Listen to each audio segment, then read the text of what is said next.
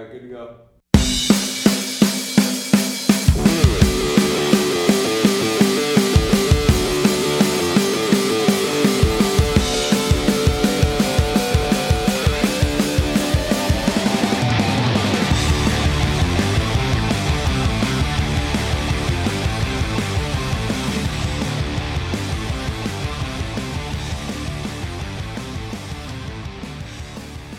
How's it going, everybody?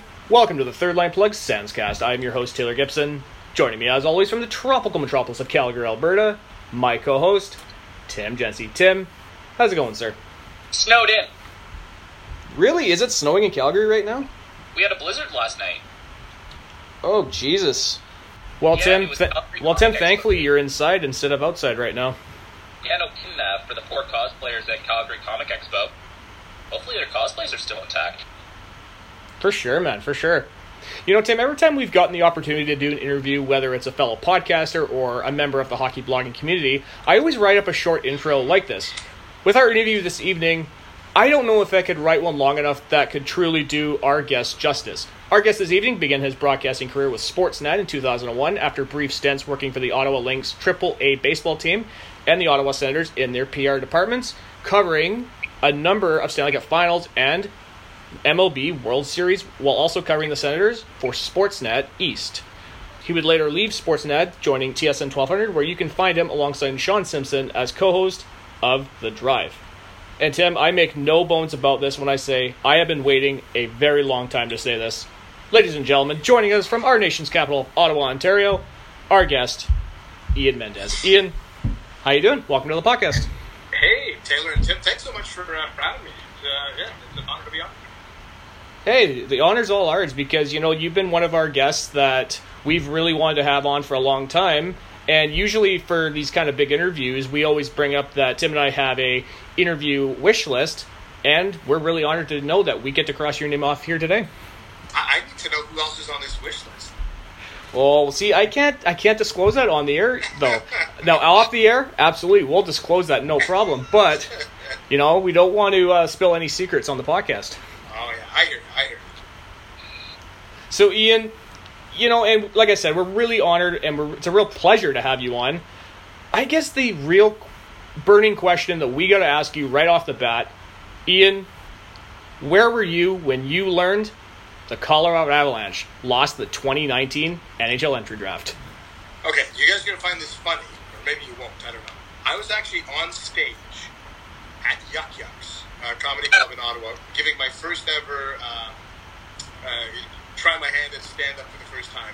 As part of a night with Andre Waugh and PJ Stock, they had me come out and do a set, and I thought it would be fun, and it was on whatever night that was, I think April 9th, if memory serves me, and I got on the stage at about 8:30, 8:40, and about halfway through my set, which, by the way, I think went as well as it could have, I noticed, like, at one point, there was, like, a little bit of, like, a murmuring. I thought, oh, man, like, are they making fun of me or whatever? But then, at the end of it, somebody shouted out, basically, to the effect as I wrapped up and I walked up, they yelled out that Colorado was picking fourth, New Jersey won the draft. And then when I went back and I talked to somebody, they're like, yeah, that happened legitimately while you were on the stage, so that's why there was a little bit of a buzz and a distraction. I was like, oh, okay, that's okay. I thought it was because I was just junk up on the stage.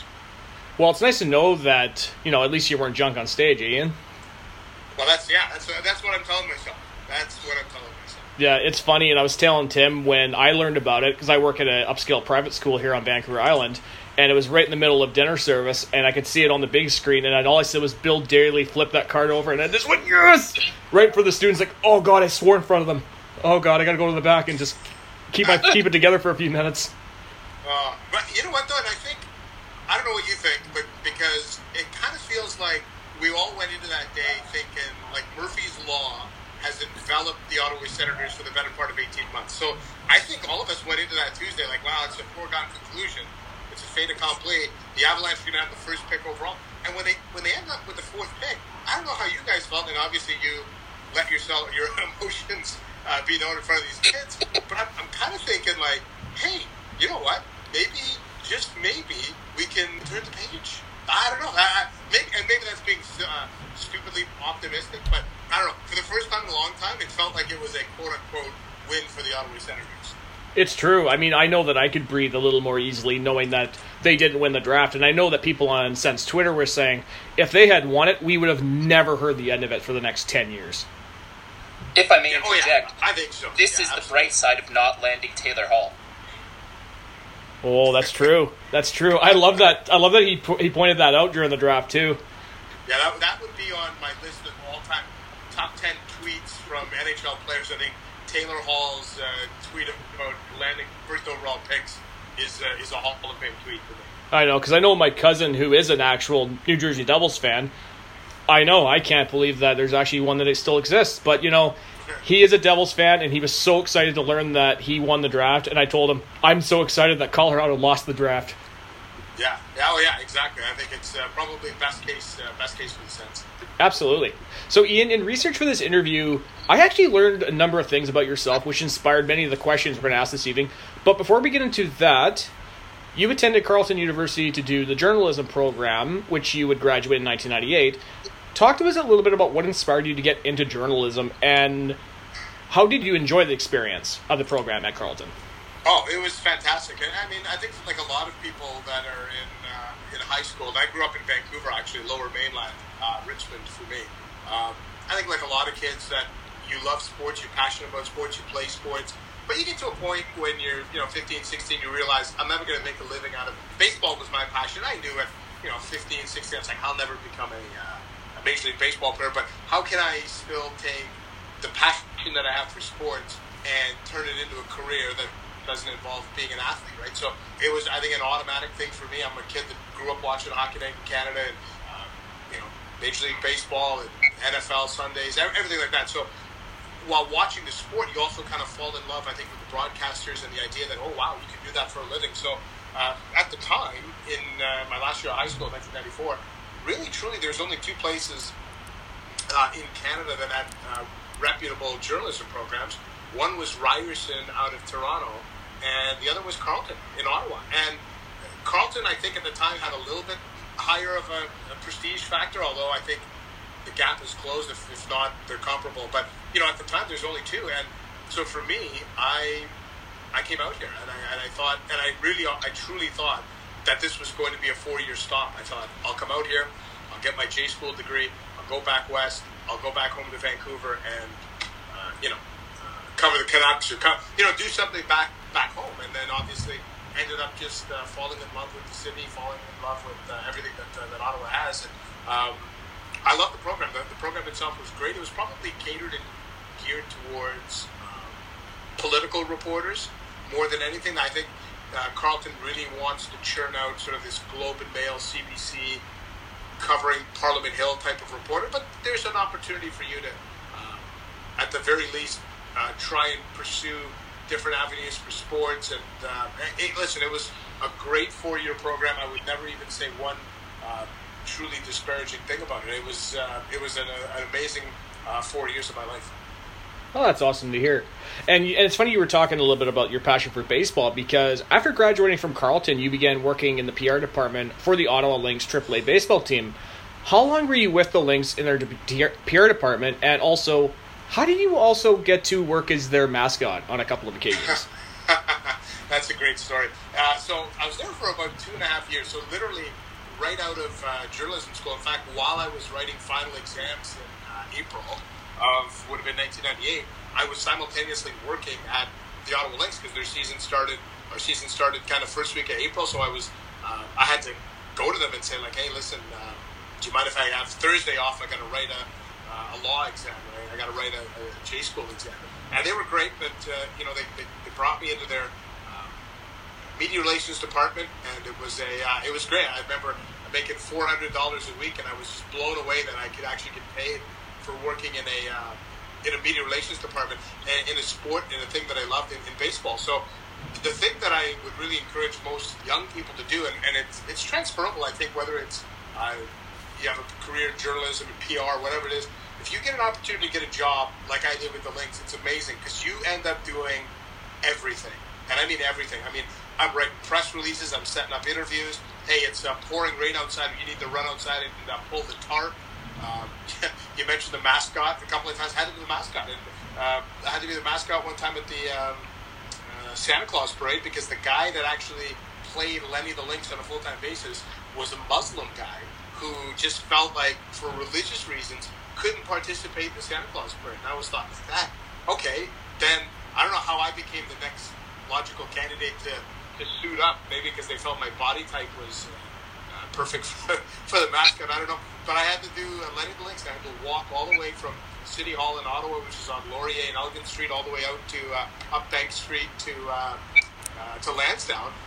Excuse me. And it was a bitterly cold day, and I just, it was a frustrating experience. But it was the only time really that I was truly the mascot for an extended period of time. They needed me to do it one other time in game. I just had to run around the bases against a kid, and that was it. But that's the thing about, I think, working for a minor league baseball team. Is like you do a little bit of everything. You're, like I said, you're pulling tarp, you're putting out fires, sometimes you're dealing with fans who have questions, you're dealing with the players, and it was awesome. It was 2.5 years, and I loved it. I loved every, it was a lot of work. It was like sometimes 80, 85 hours a week and very little pay, but I probably wouldn't be sitting here talking to you guys if I didn't do that job. For sure. Now, a quick question I've always wanted to know, and I should have maybe actually looked into this, but during the time you were working for the Lynx, were they the AAA affiliate to the Blue Jays or the Expos? The Expos, yeah. In fact, they were never the Blue Jays' AAA affiliate, which I think is one of the things that would have really helped. Like, because after the affiliation ended with the Expos, maybe around the year 2001, 2002, somewhere in that ballpark, Baltimore came over, and they were the Orioles' AAA affiliate, and I think that was it up until the end. But yeah, it was always the Expos. It was always the Expos. Just moving away from baseball, there's a couple of players I wanted to ask about for the Ottawa Senators, given the number of years that you've covered the team. And I'm going to start off with Alexei Yashin, because something that I don't think many people would know about you, Ian, is that before covering the Sens on TV and on radio, you spent some time working for the team in their PR department. Now, in learning that, I wanted to ask about Alexei Yashin, because I could only imagine what kind of a PR nightmare he was in those final couple of years as a Senator. So what was that like, going through a situation like that, working in their PR department? And do you feel time has officially healed the wound, given that he was at the alumni game at Parliament Hill? Yeah, it's a great question, because my first year working with the Senators in their PR department was the 2000-2001 season, which was Alexei Yashin's last season in Ottawa. And if you recall, the season before is the year where he sat out, and then he came back basically forced by the NHL to come out and play your last year of the contract. And he came back, and for me it was really interesting, because here I thought a team that had, Chris Phillips, Daniel Alfredson, Sean McEachern, some guys on that 2000-2001 team that were, kind of the veteran guys. I always assumed that when Yashin came back, he'd just kind of be welcomed back into the fold. And it was the weirdest thing. I'll never forget, because rookie camp, training camp, we had this big team meeting inside, I guess it was Corral Center at the time. And it's a big team dinner, and it's, all the players are there, PR departments, hockey operations, we're all in this big kind of boardroom, having a meal. And Alexei Yashin, when he came in, he sat down with Peter Shatz-Livy and Ivan Chiernik and like the rookies, like the kids, and not with the veteran guys. And I remember being really struck by that. Really, like, wow, he is not. And it's not that he wasn't welcomed back. Like, they welcomed him back, but there was this kind of awkwardness, I think, all season long. It was a really, really weird year. Like, Yash, and he's a good guy. Like, Alexei is a really, really, I think, kind-hearted guy who maybe just made a couple of poor business decisions. But yeah, I mean, to answer your question about whether or not the time has healed all wounds, I think so. I think you go back and you see the fact that he was able to come to the alumni game, and he got a pretty warm ovation, and like, he came back. Like I think the same thing about Alex Dang. I think the same thing about a lot of guys that have left. The one I don't know about yet is whether or not the time is healed on the Danny Heatley one. That one I'd be curious to see. But I think for sure time has healed the Yashin wound, where people, I think you go back and you look at the time when Alexei Yashin was great here, and I think if you were, depending on your age, if you were a kid growing up, like, you have really good memories of that. Like, and I think right now, with the organization being in a little bit of a state of flux, where I think it's very hard to grab onto tangible things today, I think we tend to go back to the times when we loved the team, and we loved where they were going. And Alexei Yashin was a big part of it there in the late 90s. So I think for sure the time has healed the wound on Yashin. For sure, because I know that I myself flew out to Ottawa for the outdoor game a few years ago, and I was at Parliament Hill for the alumni game, and I remember seeing Alexei Yashin thinking, wow, like I never thought Alexei Yashin would ever come back in the good graces of the Senators, given how his departure ended. But I guess with, like you're saying, with the departure of Danny Heatley about 10 years ago, maybe that's why that things have maybe changed, and time has healed that wound. Yeah, I think so. And again, and it's interesting, right? Because when Danny left, Danny Heatley in the summer of 2009, I think at the time there was a lot of anger. There was a lot of people saying, "I can't believe you turned your back on the team, the city." And then now you look back and you think, so many guys have left under different circumstances. Whether it's Jason Spezza, Alfie, Erik Karlsson, Matt Duchene, like whoever else you want to put in there, Kyle Turris, like everyone had their own reasons, but because there's been so many departures, I wonder if it kind of mitigates Heatley a little bit, where people look back. I'm not saying that they accuse him or forgive him, but maybe they look at him a little bit differently for wanting out now than they did maybe 10 years ago. Well, I think maybe the reason why that people are still angry at Heatley is because, and talking about Alexei Yashin, was that, and I'm sure that you recall, that the Senators and Yashin always butted heads regarding money, and Yashin felt like he deserved the big-time raise compared to Alexander Daigle because he had put up greater numbers than he is. Heatley, on the other hand, the Senators gave him everything he wanted, and he still left. Yeah, exactly. I think on Heatley, it really felt like people felt like, and I think everybody, if you talk to 10 different people, they'll tell you 10 different rumors they heard about Heatley, right? Like everyone's got a theory on Danny. I can tell you, Danny's actually come back here a couple of times in the last couple of years. Excuse me, back to Ottawa, and I think if he had a do-over, and I'm sure my heart of hearts tells me that at some point here he's going to speak, and I'll reach out to him for sure, because I think this summer is the 10-year anniversary. I'd love to reach out to him. I've heard through the back channels, and I've been in contact with him too in the last couple of years, but I've heard through the back channels that I think he misses it here. I think he knows he made a mistake leaving here. And I think he'd like to express that. I think at some point that's what I think is going to happen. And I think that the people that cheer for the Ottawa Senators might be willing to forgive. It's been 10 years, and I think people are willing to forgive and move on for a guy that was a focal point in arguably the two greatest years this team ever had: 05, 06, 06, 07. Back-to-back 50-goal years. Say what you want about all the other stuff. I don't know if and when we'll see another 50-goal score for Ottawa in the year in which they get to the Stanley Cup. So I think he's a guy that we need to let that one go and let the water be under the bridge on Heatley. And I think 10 years is a good timeline for that. Okay. Another player I wanted to ask about, given that he also was a very polarizing figure with the Senators, is the now late Ray Emery. Razor has always been a polarizing figure when talking about the Senators, especially, like you're saying, during the glory years. And it's amazing how things can change in a year, given that Ray went from being a guy who was seen as a character and a personality off the ice to somebody who was seen as a distraction. While I've always maintained I feel he got a bit of a raw deal with how his tenure with the Senators ended. It seemed like the negative perception of Emery began to change after he returned from his hip injury and later won a Stanley Cup with Chicago in 2013.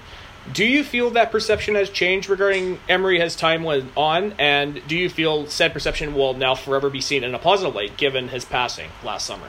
Yeah, I do, and I think you go back, and Ray Emery remains one of the most unique, talented, and I guess paradoxical. I don't even know what the words are. Like, I'm struggling to find the words to describe Ray Emery, because I don't know that I've ever covered an athlete like him before, and I don't know that I ever will again.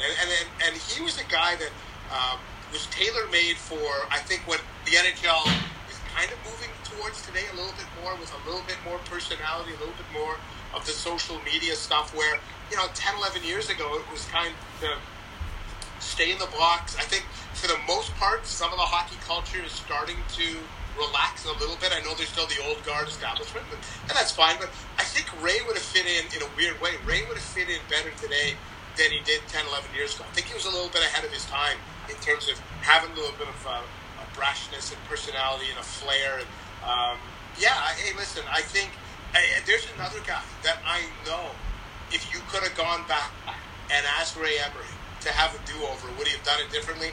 100%. I think there was a real maturation with this young man after the hip injury, and you got to remember, for everybody that questioned his dedication and hard work, and I think it was fair. I think it was really fair the way that we questioned some of his work ethic and some of his habits in 2007, 2008. I think that was fair.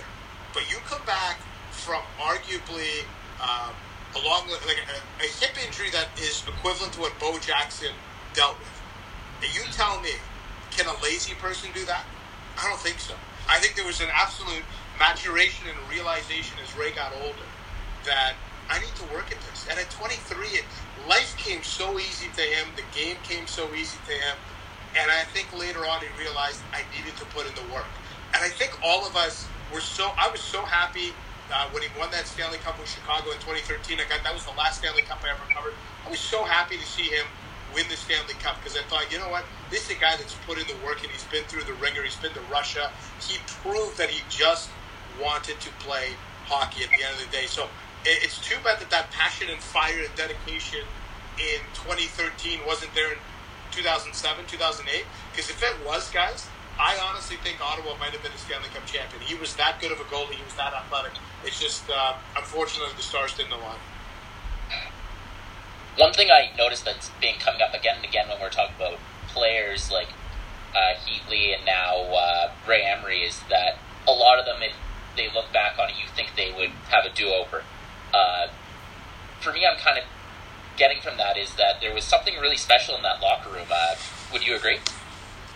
Yeah, absolutely. And I think that's what the players tell me all the time is that, especially in those kind of 2005, 6, 7, 8, 9, even up till about, there's been some great magical runs around this team. But that group of guys, like for me, that's the group that I first covered coming up. Alfie, Jason Spezza, Chris Phillips, Mike Fisher, Wade Redden. Like those guys, Patty Lalime. Boy, it's one of the biggest disappointments as a reporter, as a journalist, is not seeing those guys win a Stanley Cup. Because that's a good group of human beings, That's a good group of people that I think they love playing for this team and they love playing for this city. And there's a pride there that, listen, in the last 18 months has that pride gone away?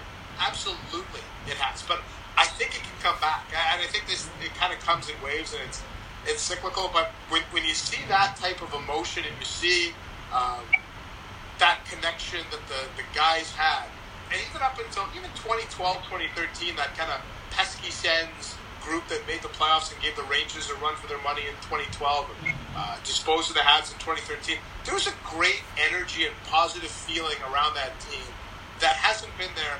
Even and here's the weird thing, and I think if you talk to guys that were there in 2017 and they went on that deep run and they had some, hey, listen, did they have some great moments like Clark McCarthy scoring in overtime? Yeah, absolutely. But that locker room and that feeling was not as harmonious. And I don't think the connection with the fan base in 2017 was the same as it was even in 2013. In a weird way. I can't describe it. I feel like I have a pretty good pulse for the fan base, but I feel like that 2017 run was like, yeah, this is great, but I'm not quite as connected as I was in 2013, as I was in 2012, as I was in 2007. And again, I think that stuff can come back. I think it's cyclical, but I definitely think 9, 10, 11, 12 years ago, there was a great connection inside that locker room. Wonderful. Thank you. So, Ian, a few moments ago, we were talking about Ray Emery, who was a high-profile minority during his career. And we feel this is a valid subject to bring up, given your status as a high-profile minority in Canadian sports media. And obviously times have changed. And I can go back 15, 20 years ago watching TSN or Sportsnet, and it seems like you rarely saw minorities on those networks, whether it was from an anchor standpoint or reporters, with a few exceptions like a John Liu or Forhan Lalji. Nowadays, with social media being as prevalent as it is, and with people being more accepting to diversity, you're seeing networks either consciously or organically making decisions to have more minority groups presented in those kinds of roles, with people including, like I said, John Liu or Frohom Lodgy. Like, you're looking at, Milt Stiegel, you're looking at Nabil Karim, yourself, Jermaine Franklin, David Amber, and even Cabby from TSN.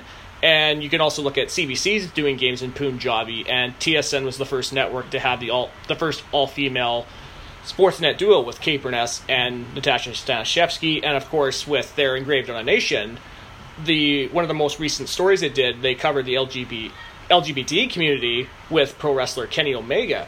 So, given your status in the Canadian sports media landscape for almost 20 years, when did you first begin to notice that minorities were being represented more and more in those roles? Yeah, that's a great point, great topic. Because I think honestly, like in the early 2000s, I was absolutely an outlier in a predominantly white sport, right? Where you go into it, and it's it was John Liu, myself, and I think Farhan Halji at the time. And Jermaine came in.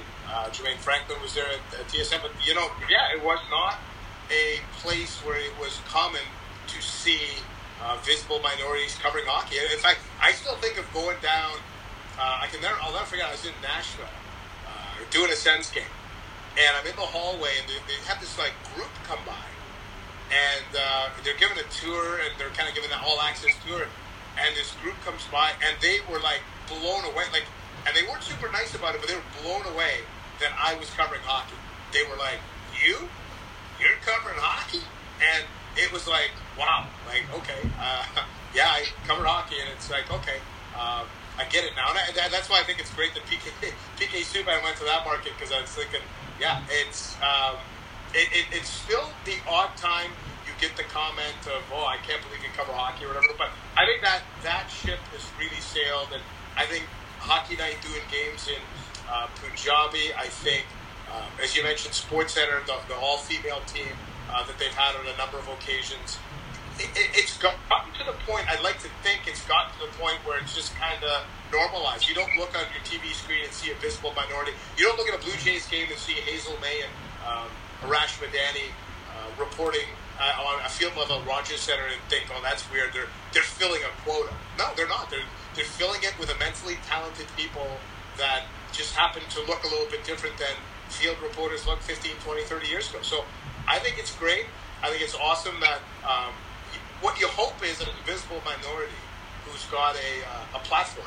What you hope is that at some point, some kids were watching TV or listening to the radio when I've been on and think, hey, I can do that just because I'm not white, or I'm not Caucasian, or I'm not of a certain background doesn't mean I can't cover a sport or be a broadcaster. So to even think that, I've had, and it's been pretty cool. Like I've had young reporters come up to me, visible minorities, and say like, hey man, I watched you growing up, but I've always wanted to be like you, which A, makes me feel old, super old at 42. B, it makes me feel really proud, because I'm like, I never thought of it that way. I never thought of it as I'm going to go in and hopefully blaze a trail for visible minorities to cover hockey. But it's pretty cool that you see things like that kind of as commonplace. For sure, and I know for myself, not being a minority, and like I said, I was watching TSN Sportsnet 15 years ago, and that wasn't even a thought in my mind, like, there's only one or two minority groups on TV, and the rest are white. But this is a question, and I'll be perfectly honest with you, and this was a question I was very on the fence whether or not I should bring it up, because, it's a topic that can be taken in so many ways, and I know that I tried to word it as best as I could, and the fact that you agreed to answer it, I really am appreciative of that.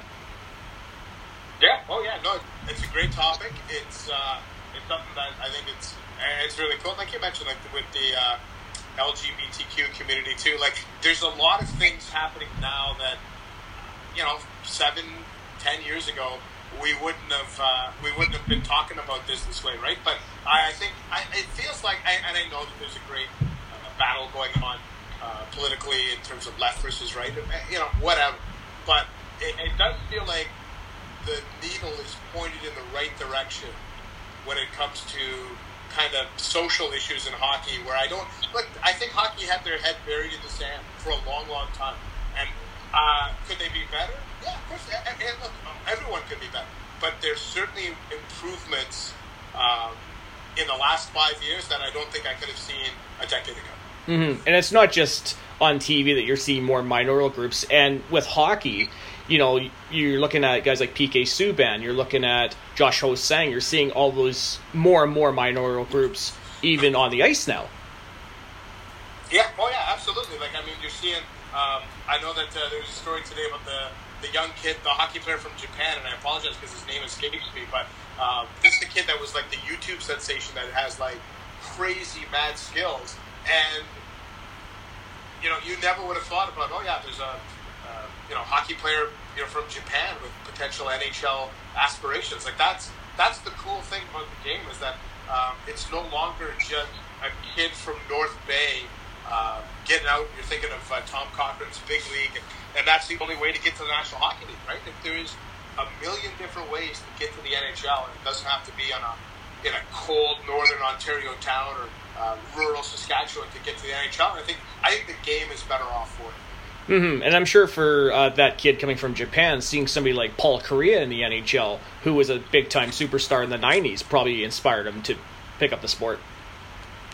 Oh, yeah, I absolutely. You know, Paul is probably one of the most influential athletes that's come through that really probably didn't. I know Paul never loved the limelight and that aspect. To me, he's a Hall of Famer, and you know, he's basically a point-a-game guy in just under 1,000 games, and yeah, I think he had a tremendous influence on that community, especially being a Vancouver kid. So switching gears here to something not as serious, when I began writing up the questions for this interview, I knew I wanted to include a question about a couple of sportscasters working for TSN, and that, of course, is Jay Onrait and Dan O'Toole. Like many people, I used to watch Jay and Dan all the time back in the day when I was in high school. I loved what they did on TV and became a huge fan of their podcast, which was an inspiration for myself to want to start my own. Given that only recently you guys have worked on the same network, given that when they were with TSN, you were with Sportsnet, and then you joined TSN when they were with Fox before they came back, given that you were a guest at their live show at Algonquin College, as well as a guest on the Jay and Dan podcast, what kind of relationship have you had with them, and what was it like doing their live show when they came through Ottawa?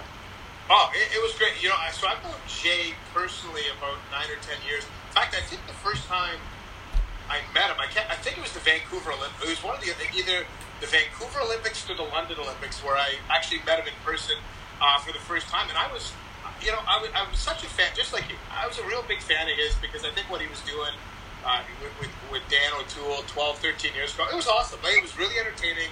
It was fun. I thought that's what sports should be, like, fun, entertaining, and informative. And he was great. And, you know, I traded notes with him well before that, just saying, you know, big fan of your work. And I was blown away that he wrote back and said he enjoyed my work, because, you know, I think I just put him on a different level. And so, yeah, I've kind of, you know, run into him, cross paths with him, whatever, a handful of times over the years. And then when they were coming to do the show at Algonquin about a month ago, just happened to be the same day Eugene Melnick made his infamous comments about me, the old Bush League comments, which I thought was funny timing. But I had just reached out to Jay and Dan well before that about coming in and doing a visit with a family here, Roger Nielsen House. And Roger Nielsen House, for people who don't know, basically it's a palliative care facility attached to the Children's Hospital here in Ottawa. And there's this young man here, he's 11 years old, and he's a huge fan of Jay and Dan. And they were trying really hard. They reached out to me, is there any way you can get Jay and Dan to come by the house? To Jay, and I said, listen, can you do this? And Jay Onrait wrote back, and he said, you know what, absolutely, to help out a young man who watches. So they came by the house, and Jay and Dan came by the kid's house and spent about half an hour, and just, you know what, it was amazing. And then that night, he had slid me a couple tickets to the show, and so I took a buddy and I went, and I didn't think I had no idea they were going to call me up on stage, but because of the fact that I was kind of in the news cycle that day, they're like, well, let's bring him up here. So I went up there, and you know what, it was a lot of fun, because the crowd was really great, and they were really supportive, and Jay and Dan are, just like I said, they're hilarious guys, but they're really, they're very natural. There's no kind of, they're just easygoing guys. Like what you see on television is what you get in reality, whether you're just chatting with them on the side or whether you're on stage with them. So, you know, it was great to do that. It was a lot of fun, and I think the people that were were there in attendance, I think had a lot of fun that night too. That's awesome to hear, because I know when Jay and Dan announced that they were going to go do a show at Algonquin College, they put out on Twitter, who would you want to see as our guest? And I was looking through all the comments, and it was like Ian Mendez, and somebody would throw, Brian 5 or 6, or they would throw somebody in there, and I'm just like, and when I heard it, I'm thinking, I bet you anything they're going to get Ian Mendez as a guest for that show. Yeah, honestly, they were nice enough to give me tickets, but there's no plan. They just legit just called me up in the middle of it. That's awesome. Do you mind if I interject for a second here? Speaking about Brian 5 or 6, what sort of relationship have you been able to have with Brian or other members of other people who contributed a lot to Senator's social media?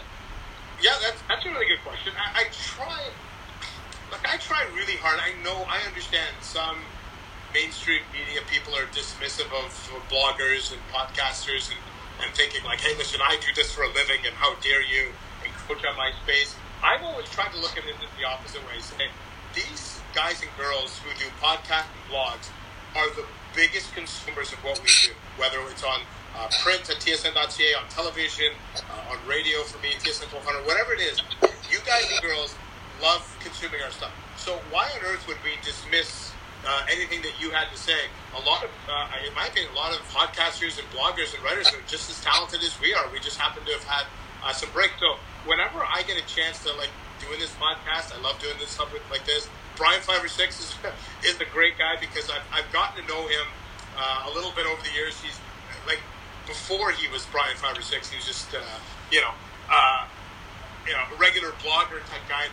I did a show with bloggers maybe 3 years ago, I want to say, 2-3 years ago at TSN 1200. He's one of the guys I brought in, and we had some fun with his character and stuff. So I kind of feel fortunate to always say, I knew Brian 5 or 6 before he became big. But I love Graham Nichols from The Sixth Sense. I think he's as talented a writer as anybody you would find in mainstream media. I love Dave from Sense Chirp. I think amazing ability to capture the feeling of Senators fans maybe better than any other blogger out there, in my opinion. So, I mean, I apologize because I know I'm probably leaving out a whole bunch. The whole gang at Silver Sevens, I love reading their stuff. I love engaging with them. And again, I apologize because I'm missing out on a whole bunch, but I love it. I think that's the most important community to me as a broadcaster and as a journalist. Is these are the most passionate consumers of what we do, and I love in turn reading what you're writing and consuming what you're putting out, because I think it's important to see what the fans are thinking, so that when you go into a 4-hour talk show, you have a little bit of an idea of the fan base. So yeah, I'll go into Reddit, I'll go into, maybe against my better judgment, I'll go into HF Boards, I'll go into a lot of places, because I think it's really important to truly get a sense of what people are thinking, and I think there's no better way to do that than to kind of engage with the bloggers and the podcasters. I love that you brought up the bloggers, because I know that when TSN 1200 did a throwback Thursday with all these ex-Sens players, and you guys had Radek Bonk on the show, and you were like, Radek, a lot of people on Sens Twitter has asked, what are your thoughts on Bonk's mullet? And I remember hearing that thinking, wow, Ian Mendez really just asked Radek Bonk what he thinks of Bonk's mullet. Yeah, but I think that's what people, because so many Senators fans followed Eric over at Bonk's mullet, right? And for the longest time, I know he's really sort of taken a bit of a step back in terms of what he puts out there, not writing as much as he used to, and certainly not probably being as much of a Senators guy as he used to, not living here anymore. But I think a lot of people know him, so they love, like, when you get a situation like that to ask Radek Bonk about Bonk's mullet. I mean, wouldn't you rather hear his answer on that rather than some generic question or an answer about what's going on with the Senators right now? Yeah, that's fair. And I know that I actually met Eric Doughty one time a few years ago after a Sens Canucks game. And I won't go into what happened. All I say is that I made a drunk ass of myself. So, Ian, to close out the questions, we've got to ask because, and you're talking a little bit about baseball and you work for Sportsnet. So to close out the questions, we wanted to ask you about something that I'm sure many people over the years have asked you. When you were working for Sportsnet, you covered a number of World Series, and while personally I'm not a baseball fan, my main image of you covering those events was in 2012 when you were a sideline reporter and you got hit by a foul ball. And what I found amazing about that, Ian, is that this is before you went on live. And you didn't even show like a sight of being hurt. You were just like, okay, time to be professional, go. So do you mind talking a little bit about that? And how often over the years have you been asked about that? Oh, I get asked about it all the time. It's great. I don't get tired because it's a pretty cool thing that happened. And it's really important that you know that I am the softest guy on the face of the universe. Like, I mean, capital S soft. Like, I'm not a tough guy at all. So when that happened, and I still don't know, even if you watch the replay of it, like, you'll see this ball come in. I still, to this day, I don't know where that came in from. I don't know who threw it, or the trajectory of it, where I was standing, it couldn't have been from someone taking BP. I don't know what happened, but it kind of hit me on, there's a little bone that sticks out, your ankle, basically your ankle bone. And it hit my left ankle bone, and it was like, as if somebody just took like a hammer and hit it, which maybe if I knew it was coming, I don't know what was worse or not, but it stung, and I was like, oh my God. Okay, and they're like legitimately in my ear, they're like, hey, you're up in, 5 seconds, can you do this? I'm like, yeah, I think so. And then I just had to, I knew once whoever was throwing, it might have been Hazel May, or whoever was throwing to me, Jamie Campbell. Actually, it was probably Jamie Campbell. I knew at that point, I was like, I don't think I can act like, okay, yeah, if I'm back, I just got hit by a baseball. No one cared. So I just sucked it up, and I went to another place in my mind.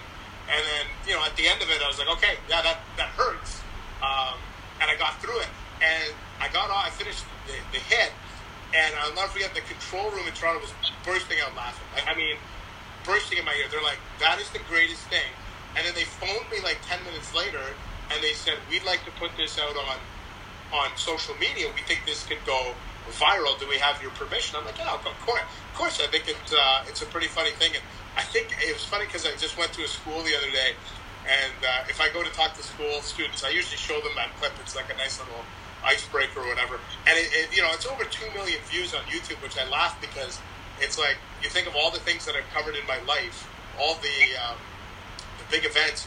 I think that I don't know that I will ever top that moment in my career, to just be getting hit with a baseball in San Francisco. But yeah, it's pretty cool. It's pretty cool. I never get tired. Yeah, isn't that funny? It's always like the blooper that you'll always be remembered for. And I remember there was, God, I can't remember her name now. It was one of the reporters down in the U.S. and I can't remember what happened. I think she was covering football, and somebody threw a ball, and you could see it in the air, and it cracked her right in the back of the head, and that became a YouTube sensation. It was like, wow, and I'm sure like she was a great reporter, but that's what she'll always be remembered for.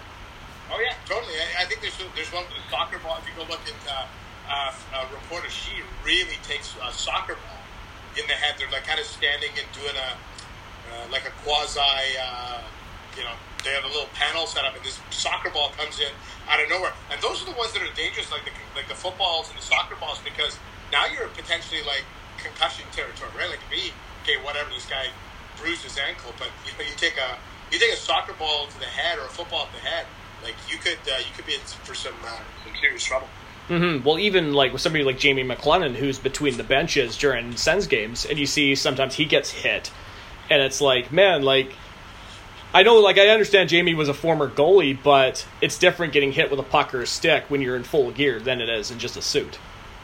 Oh, yeah, for sure. And actually, this is a perfect chance for me to plug the book I did with Noodles there, Jamie McLennan, a few years ago. Best seat in the house. You got to go out there and read it.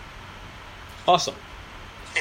So, Ian, we can never thank you enough for coming on, and I speak for myself, I speak for Tim, I speak for the fan base, that forget what Eugene Melnyk ever said about you being a Bush League reporter. You have been nothing but a class act to the fans. You've been nothing but a class act to the Sens and the city of Ottawa, and we cannot thank you enough. Now, I was wondering, Ian, if you can indulge us in a quick round of rapid fire.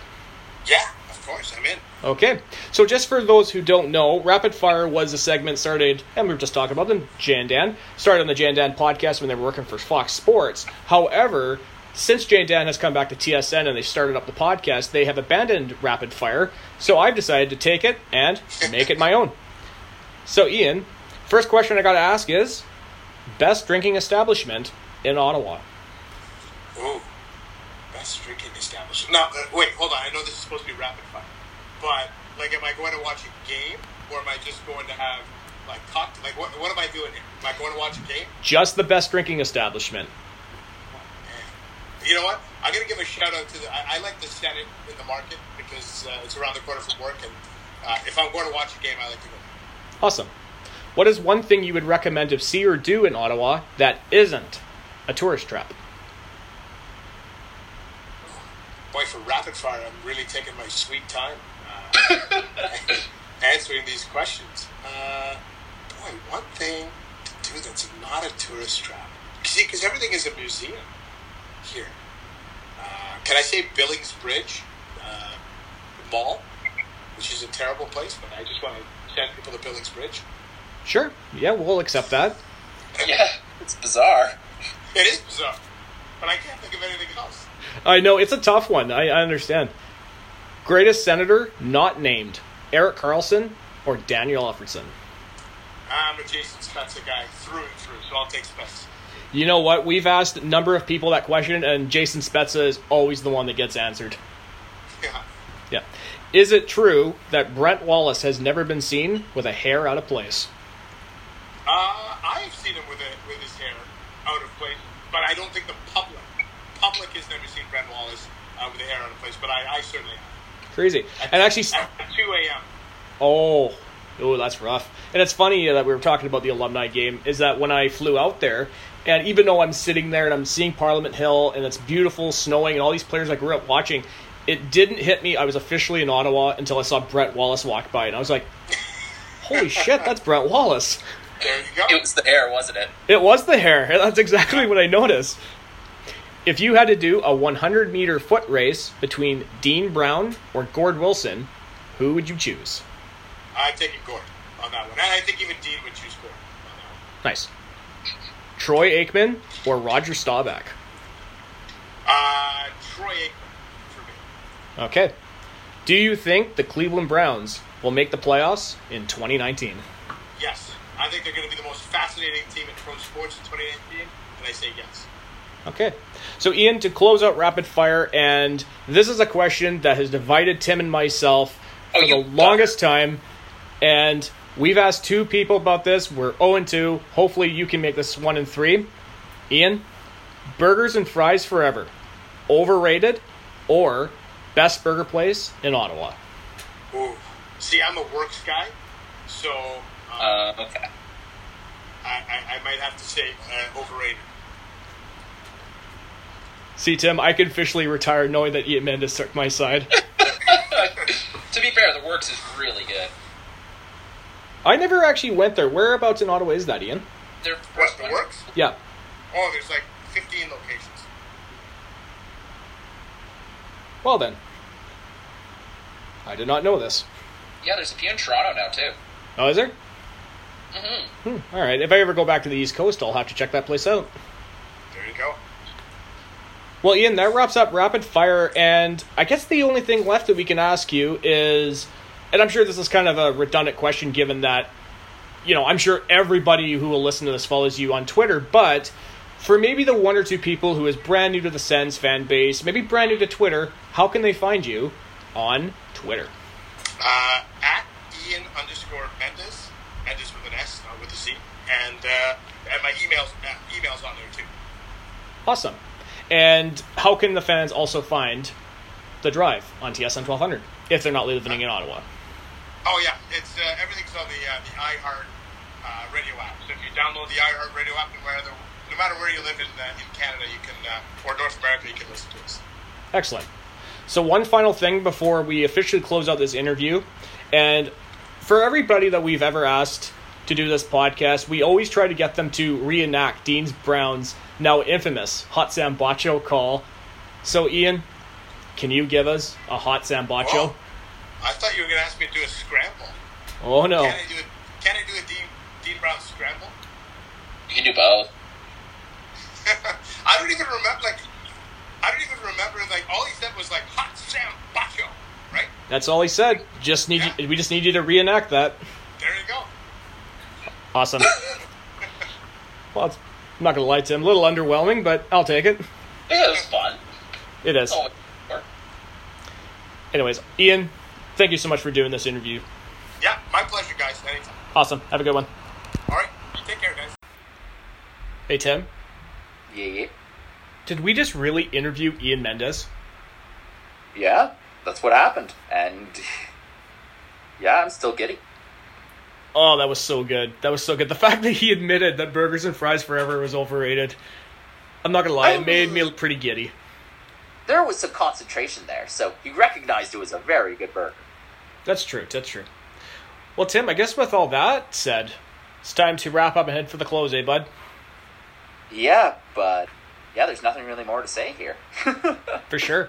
First of all, guys, thank you so much for listening to the Third Line Plug Sensecast. I hope you've enjoyed it, because believe me, Tim and I loved recording it for you. You can find us on iTunes. Please listen, rate, and subscribe.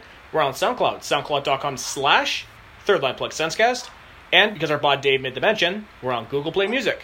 You can find us on Twitter at Third Line Plug is our Twitter handle. Tim is at M901 Honeybadger, and I'm at Great White Gipster, GR8WITE Gipster.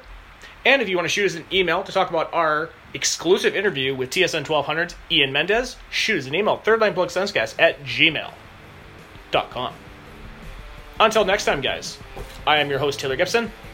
And this has been Tim Jency. Go Sens, guys. Woo!